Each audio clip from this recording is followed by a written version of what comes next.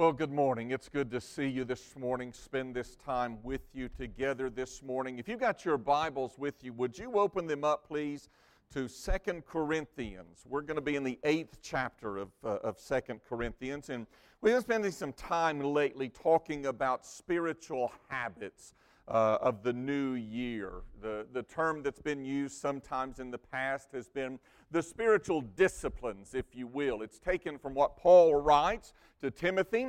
When he says to Timothy, we looked at this in the beginning, Timothy, train yourself for the purpose of godliness. And we talked about what that meant for us as well, that we are to train ourselves so that we would be godly. Paul even goes so far as to say that this physical training is of some value, but spiritual training has eternal value. And so he encourages us to live our lives in a way that produces godliness within our lives. And we've been talking about some of those habits that you can be involved in, that we can all as a church be involved in as well, to help us produce that godliness on a consistent basis. We talked about gathering together in congregational worship, how God calls us to do that and expects us to do that, and how we grow as a result of being in relationship with one another. We looked at the impact that prayer has on our lives, a dependency upon God, and expressing that through prayer. We talked last week about Bible engagement, about reading your Bible, about studying your Bible, being a student of the Word of God, because God shapes us within the interaction with His Word. And now today we talk about another one of the spiritual habits. It's the habit of stewardship. And I brought in an object lesson this morning, kind of an illustration, if you will, to talk about what this looks like and what this means, because as you know, when we talk about stewardship, we're talking about the M word, right? I know preachers are not supposed to talk about money, because this is, every time I go to church, they talk about money. Well, I haven't. I don't. When it comes up in the text, I talk about it. But this morning, we're talking about it because this is one of those spiritual disciplines to help you grow in godliness. And of course, when you talk about money, one of the things you've got to talk about is how you manage your money well, how you budget your money, and things of that nature. And so I've got an object lesson this morning that I'm going to help with. I thought about bringing Krispy Kreme donuts, but at some point it has to stop, okay? Hi, my name is Dwight, and I'm addicted to Krispy Kreme donuts. Okay, so what I've done instead is I brought in brownies. I made them. And they're good, I promise, they're good. I stuck my finger in the batter to make sure. So here's what I'm doing to illustrate this point for you this morning. I have enlisted the help of some people here in church to talk about this, to talk about how we deal with our money well, how we budget our money, how we manage our money. And there are some of you that are scattered throughout our gathering this morning that have received little index cards. And on these index cards is written down a typical budget item, things that you would need to budget for in your personal budget, in your personal finances. And here's what we're going to do. Because you've been so studious about the budgeting and all of this stuff, when you pay this bill this morning, I'm going to reward you by giving you a brownie in place of that bill. So if you've got one of our cards, would you just hold it up for me this morning? All right. Wayne, let's start with you. What is written on your card? Insurance. Oh, yes. We all need insurance, don't we? All right. Wayne, come on up. Bring your card with you, because you and they are really, really gooey brownies, and so they didn't cut well. But we're going to work on this, and we're going to get this taken care of for you. Oh, wow. Those smell so good, Wayne. And, okay. There you go. All right. So you've paid insurance. What? What a trade. That's right. A 3x5 index card for a brownie. Thank you. Appreciate it. All right. Who else has one? Who else has a card? Lisa, you've got one. What's yours? Groceries. Yeah, we got to eat. Something besides brownies and Krispy Kreme donuts. So, a plastic knife cuts them perfectly? Where were you last night when I was making these brownies? Yeah, it is good. Okay, all right. Excellent. Fantastic. Bill, don't eat that. That belongs to Lisa. Okay, good. Oh, okay. All right. Who else? Who else has a card? All right. Tim, what have you got? Water bill. Ugh. Yeah, you get one of the not fun bills. See if I can get a bigger brownie for you here for that. Yeah. Okay. There you go. Excellent. Thank you, sir. Fantastic. Who else? All right, Miss Sharon, what have you got? Clothing allowance. Yes. Outfits like yours don't just happen. There's planning. That's right. There is planning in, oh, it broke, Sharon. Oh, that's okay. But I'll give you the other half here. Here, just scoop that off there. Excellent. And here's the rest of it. Oh, good. Here, a little bit more. A little more. Oh, my, that's a lot. Yeah. Okay, excellent. All right, somebody else. Wesley, you had one. What is yours? Eating. You got to have fun in life, right? Everything can't just be paying bills. You got to have a little bit of fun in life. So, Wesley, you get a brownie because you've eaten out a lot. And, okay, yeah. Oh, yeah, you can take that. It's fine. Yeah. Okay. There you go. Fantastic. All right, who else? Who else? All right, Paul, what have you got here? Oh, heavens. Student loans. You know, I went back to school last year. I started back in school last year. I didn't have student loans. I turned 50, and now I get student loans. What's up with that? It's crazy. Okay. Student loans, the gift that keeps on giving. Okay, there you go. Thank you, sir.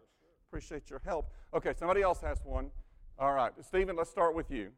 What have you got? Car payment. We love our vehicles. About the time I get one paid off, it dies. Oh, wow, that's a huge brownie. Gavin will be happy. Enjoy that, Gavin. Okay. Chris Hartley, what have you got, Chris? Electric bill. It's wonderful when we have 7 degrees and you have to pay to heat the house, right? So, but we got to pay it. I mean, you can't do without electricity. They take your kids. Okay. All right. Fantastic. And, okay, Karen Norton's got one. Karen, what have you got? Rent or mortgage payment. Yeah, what good's paying your electric bill if you've got nowhere to live, right? Okay. So we got the mortgage here. Oh, there. All right, fantastic. Now,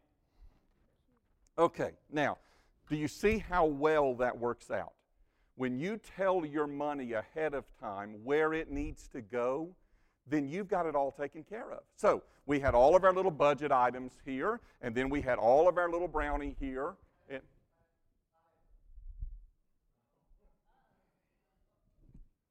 Did you just do that? So Paula did it for you. What is yours, Rick?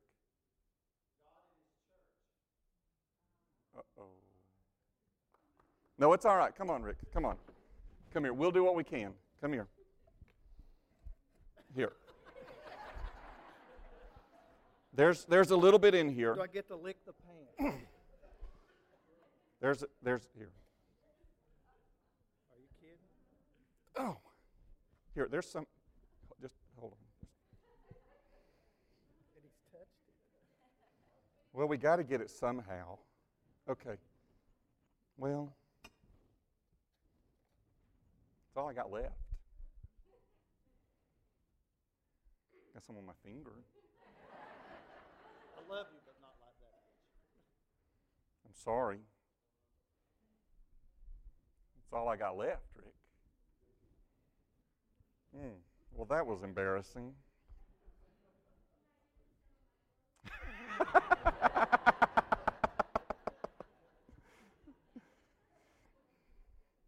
That's what someone with the gift of mercy would say, obviously. Okay, you kind of get the point there, right? You kind of see what we're talking about.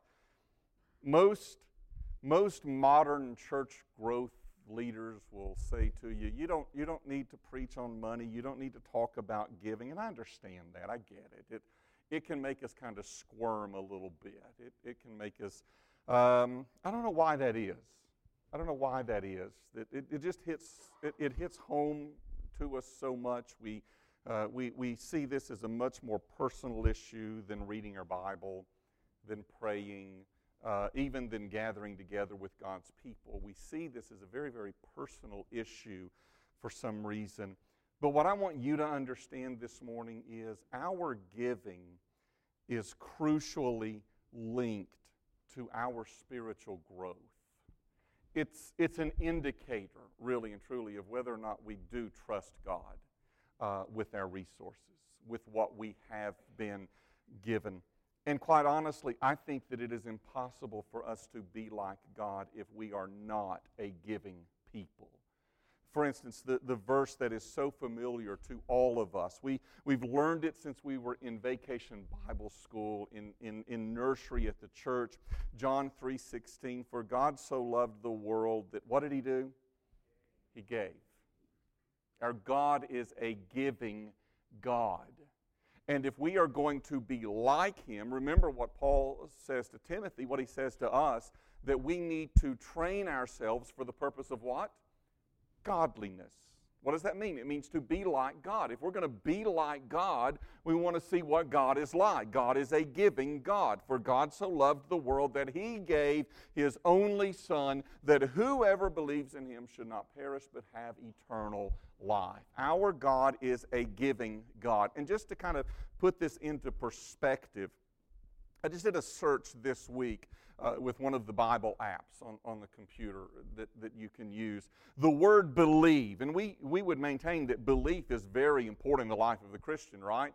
That if you believe on the Lord Jesus Christ, if you confess with your mouth that Jesus is Lord, believe that God has raised Him from the dead, you will be saved. The word believe is used 258 times in the Bible. The word pray. We talked a couple of weeks ago about the importance of prayer and how we need to be a praying people. The word pray is used 316 times in the Bible. The word love. I mean, what is life all about if it's not about love? Being loved by God, loving God back, and loving one another as we're commanded to do. The word love is used 684 times in the Bible. But when we come to the word give, the word give is used 1,474 times in the Word of God. So there is a principle that God is trying to teach us in our lives, and it relates to our spiritual growth, and it relates to our relationship with others. This is a spiritual topic. This is not a financial topic. This is a spiritual topic, and it's a serious topic. And so when we come to 2 Corinthians chapter 8, just to give you a little bit of a background here before we read the text, in Jerusalem, there had been all sorts of persecution that had come into the believers' lives. You remember, we read in the book of Acts about how many people, thousands and thousands of people, were coming to faith in Christ. They were being baptized, and the church was just exploding as the Spirit of God descended, and people were being saved all over the place as the gospel was being proclaimed. And so as a result of that, you've got the Romans, you've got the Jewish religious leaders, and none of them were happy about what was happening with this new group of Christians. The Romans didn't like it because they didn't pledge allegiance to Caesar. They pledged allegiance to Christ. The Jewish leaders didn't like it because they had a control on the people and their religious teachings, and people were coming to faith in Christ and stepping away from that religious man-made rules that they had been given. And so there was persecution that came, and one of the things that would happen is Christians would be ostracized, and so they're not able to work. People aren't giving them jobs. The Romans didn't want them to work for them. The Jews weren't going to let them work for them. And there was all sorts of persecution that came into the lives of the believers. And there was a group, the Macedonians. It was the region that it encompassed Philippi and Thessalonica and Berea. This region where the Macedonians, the region of Macedonia, they had suffered greatly as well But they knew what was going on in Jerusalem, and they were ready and they were willing to help the people who lived in Jerusalem. And so Paul uses them as an example in this grace of giving that he talks about in 2 Corinthians chapter 8. Look at what he writes beginning in verse 1. We want you to know, brothers, about the grace of God that has been given among the churches of Macedonia. For in a severe test of affliction, their abundance of joy and their extreme poverty have overflowed in a wealth of generosity on their part. For they gave according to their means, as I can testify, and beyond their means of their own accord, begging us earnestly for the favor of taking part in the relief of the saints. And this, not as we expected, but they gave themselves first to the Lord, and then by the will of God to us. Accordingly, we urge Titus that as he had started, so he should complete among you this act of grace. But as you excel in everything, in faith, in speech, in knowledge, in all earnestness, and in our love for you, see that you excel in this act of grace also. What is this act of grace? It is the grace of giving. And Paul uses the Macedonians as an example of what the Corinthian Christians should be doing and how they should be giving as well. And so this morning what I want to do is, as we look at this passage of Scripture, I want to dispel some of the myths that we have when it comes to giving of our resources to the work of the Lord and His church. So let's just walk through some of these myths. Myth number one. First of all, there is a myth that says only people with money should give. The myth, only people with money should give. In other words, it comes across like this. Well, let old so-and-so give. If I had his money, then I would give. If I had her money, then I would give. Let them give because they've got the resources to give. But when we look at the Macedonians here, in the first two verses, we see that the Macedonians gave out of what? Did they give out of their stock reserves? Is that what Paul says? No. They didn't do that. Did they give because they had CDs that were maturing and they wanted a tax write-off at the end of the year? No, that's not why they gave. Were they giving out of their savings? No. Paul says that they gave out of their extreme poverty. Out of their extreme poverty, they had little, but out of that poverty, they gave. In fact, the Bible tells us here in verse 2, in a severe test of affliction. They gave out of a severe test of affliction. The word carries with it the idea of purging. It's almost like there is a purging that is going on here with the Macedonians as well, and something is happening to them. The heat is being turned up. The word is used, actually, it's a word picture of a precious metal of some sort that has been heated until it's just melted down, and then the impurities begin to rise to the top of that metal, and so you can scrape the impurities off of that metal so that it becomes stronger and it becomes even more pure than it was before. The heat's being turned up on the Macedonians, and yet out of this great trial, they are giving to the Lord's work. It tells us that they gave out of extreme poverty, rock bottom destitution.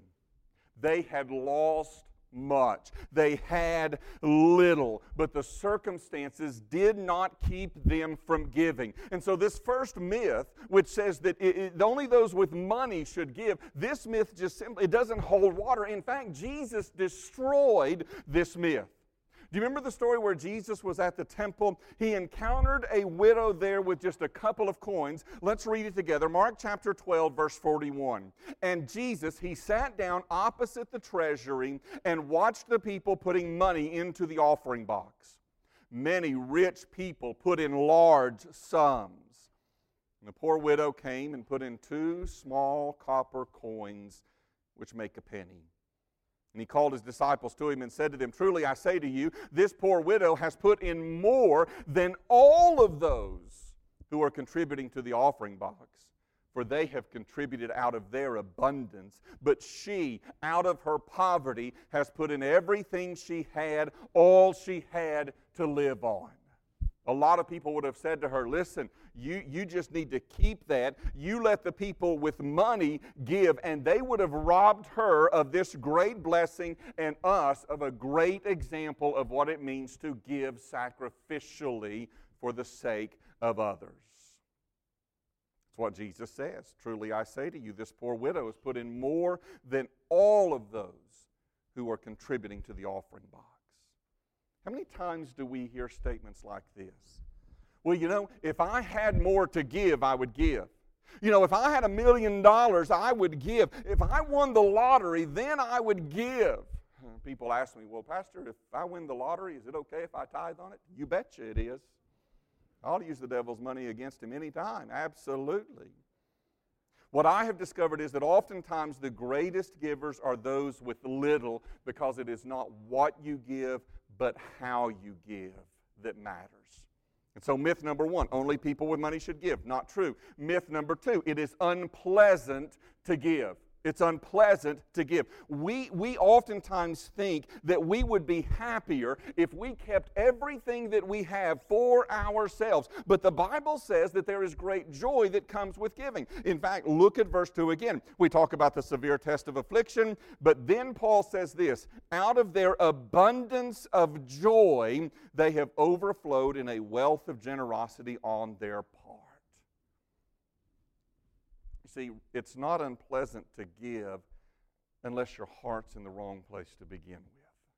That's when it becomes unpleasant to give. But see, Jesus destroyed this myth as well.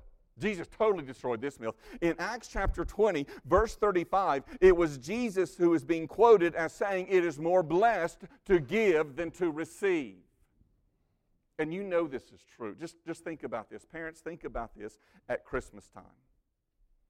When you give gifts to children or grandchildren, and you look at those children and the excitement that they receive as a result of that gift, does it not bring excitement to you as a result of that gift as well? A couple of years ago, and I'll tell this story. So a couple of years ago, Haddon, our son, he loves basketball. He is a huge basketball fan. Plays basketball. He got all of his athletic ability from me. And so he loves, you weren't supposed to laugh at that. He loves to play basketball. He loves to watch basketball. He loves to research stats about basketball. He can tell you things about basketball, that stats I didn't know they kept. He can tell you all of this stuff. And one year, we found out that the Golden State Warriors were coming to Charlotte for a game. And so I talked to Leanne and I said, I think this would be a great Christmas present for him. I can take him to Charlotte and he and I can go see the basketball game. And I just printed up the thing off the printer and I put it in a box and I wrapped it up, you know. And it was there. It's kind of the last one to open up. And he gets it and it's light and he's thinking, great, socks. I've got socks for Christmas. This is wonderful. And he begins to unwrap the paper. He pulls the box off. And he looks at the paper, and he just starts crying. He's so excited to go to an NBA basketball game.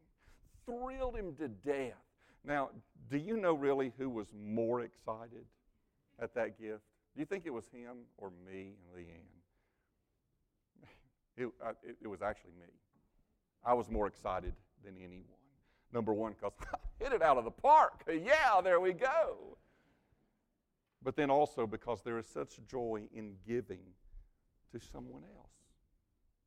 That's what Jesus is talking about. It's more blessed to give than to receive. Do you remember when Jesus comes into the city of Bethany, and there is a woman there who has this precious perfume in this alabaster jar, and she breaks the top of the jar, and she begins to anoint Jesus with it. We read about it, Matthew chapter 26. Now, when Jesus was at Bethany in the house of Simon the leper, a woman came up to him with an alabaster flask of very expensive ointment, and she poured it on his head as he reclined at the table.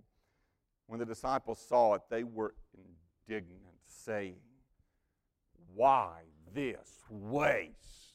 Can't you just hear them? For this could have been sold for a large sum and given to the poor. But Jesus, aware of this, said to them, Why do you trouble the woman?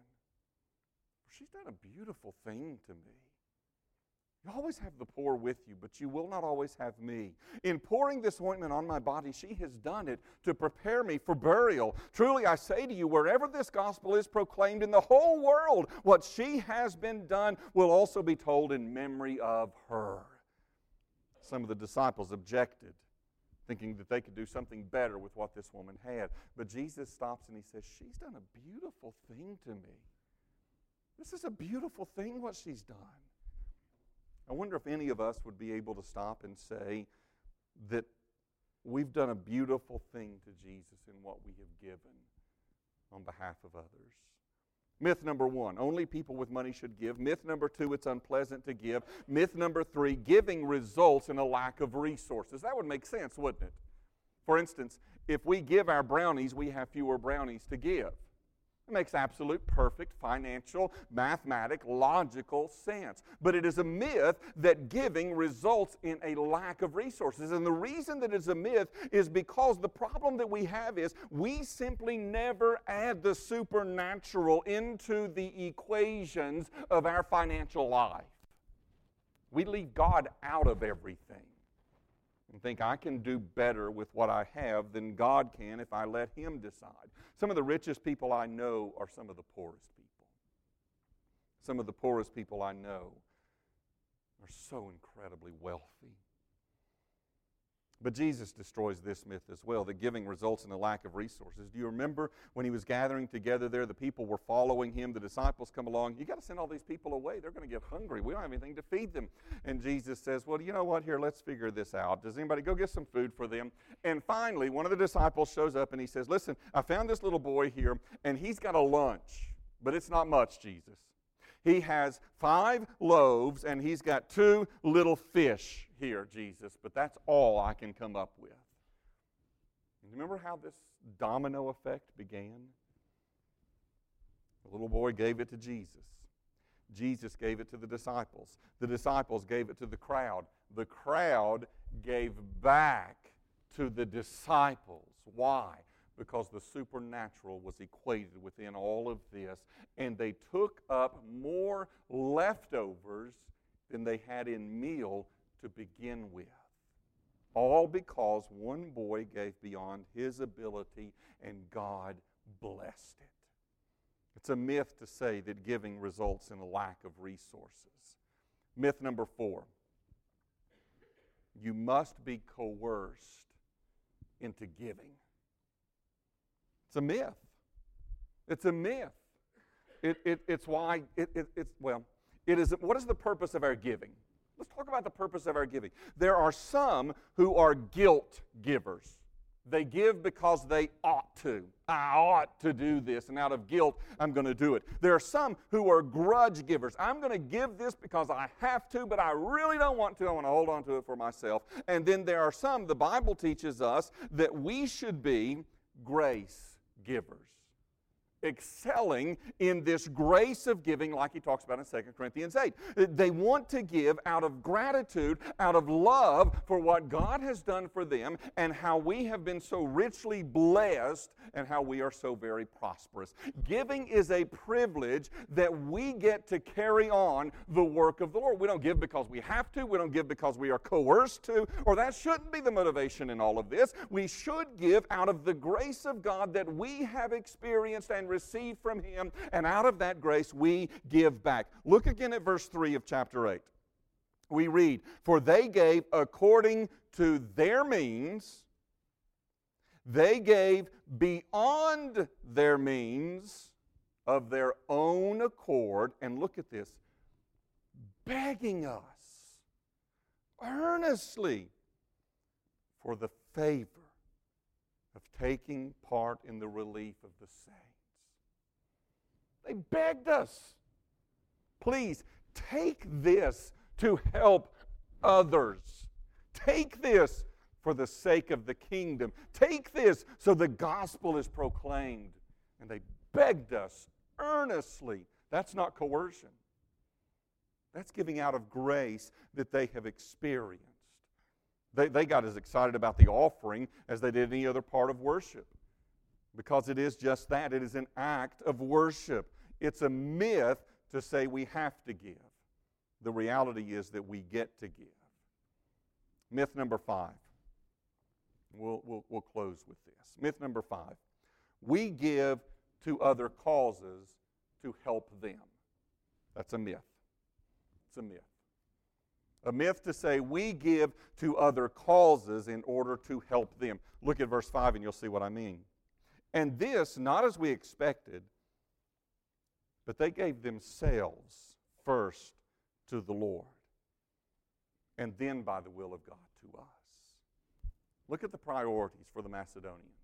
Paul uses them as an example. He says, look at what they have done and how they have given. Even though they did not have much, they have given graciously. Out of grace received, they give. But what are the priorities? They gave themselves first to the Lord, and then by the will of God to us. You see, the Macedonians saw their giving not as giving to others. They saw their giving as giving to God Himself. If our priority is giving ourselves over to the Lord, then we will have no problem giving our resources as well. I mean, that presupposes a question that we all have to ask, and it's simply this: have you given yourself to the Lord?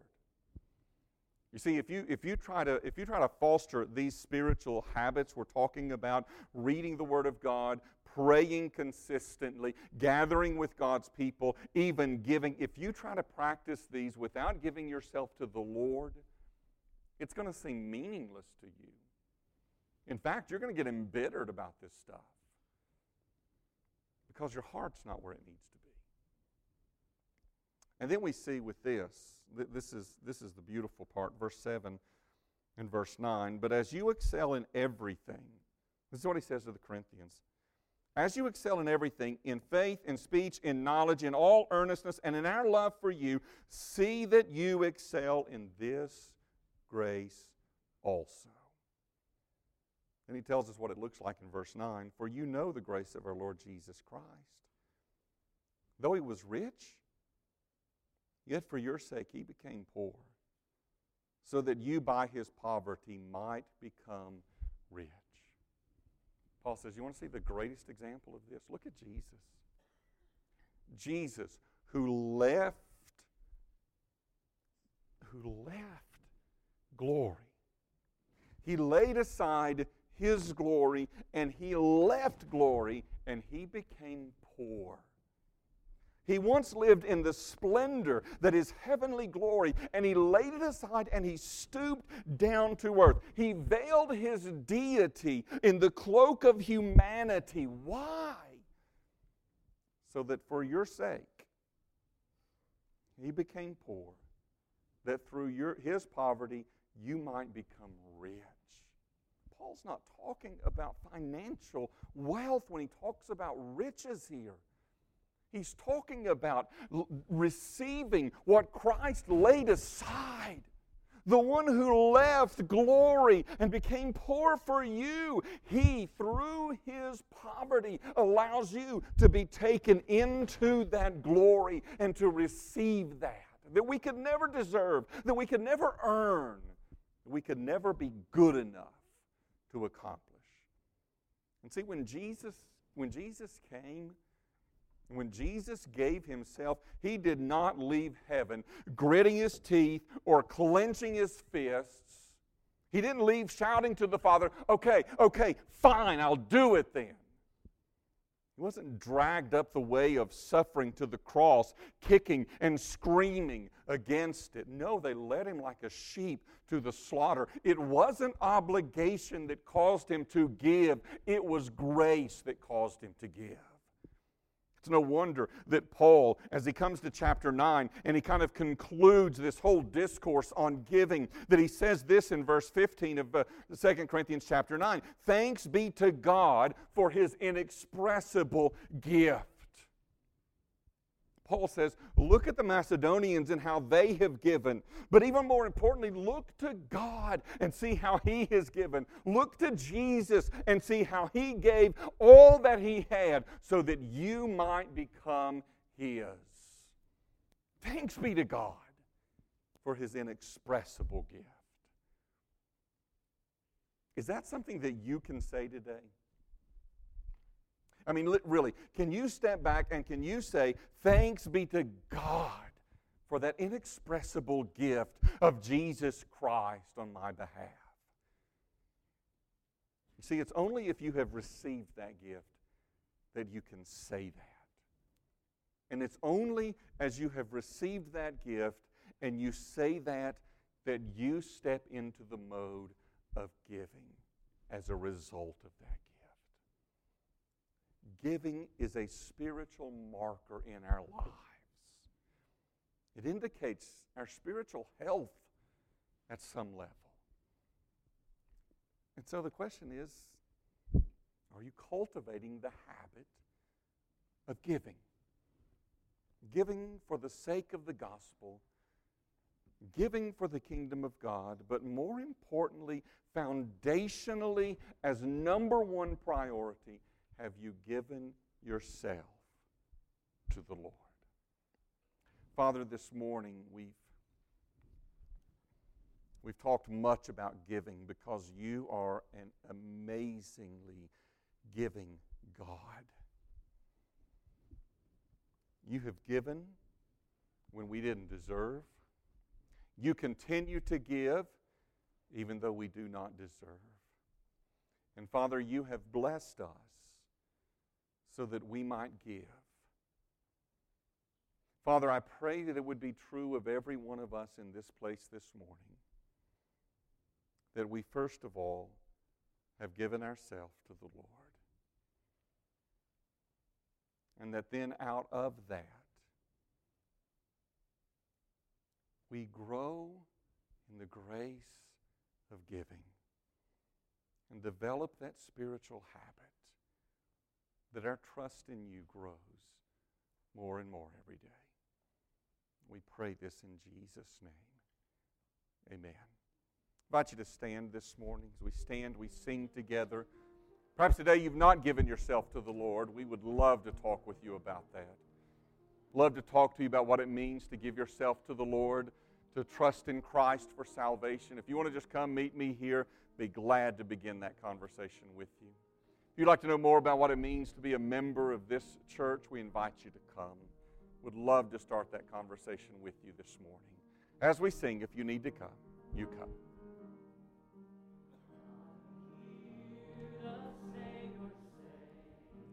come.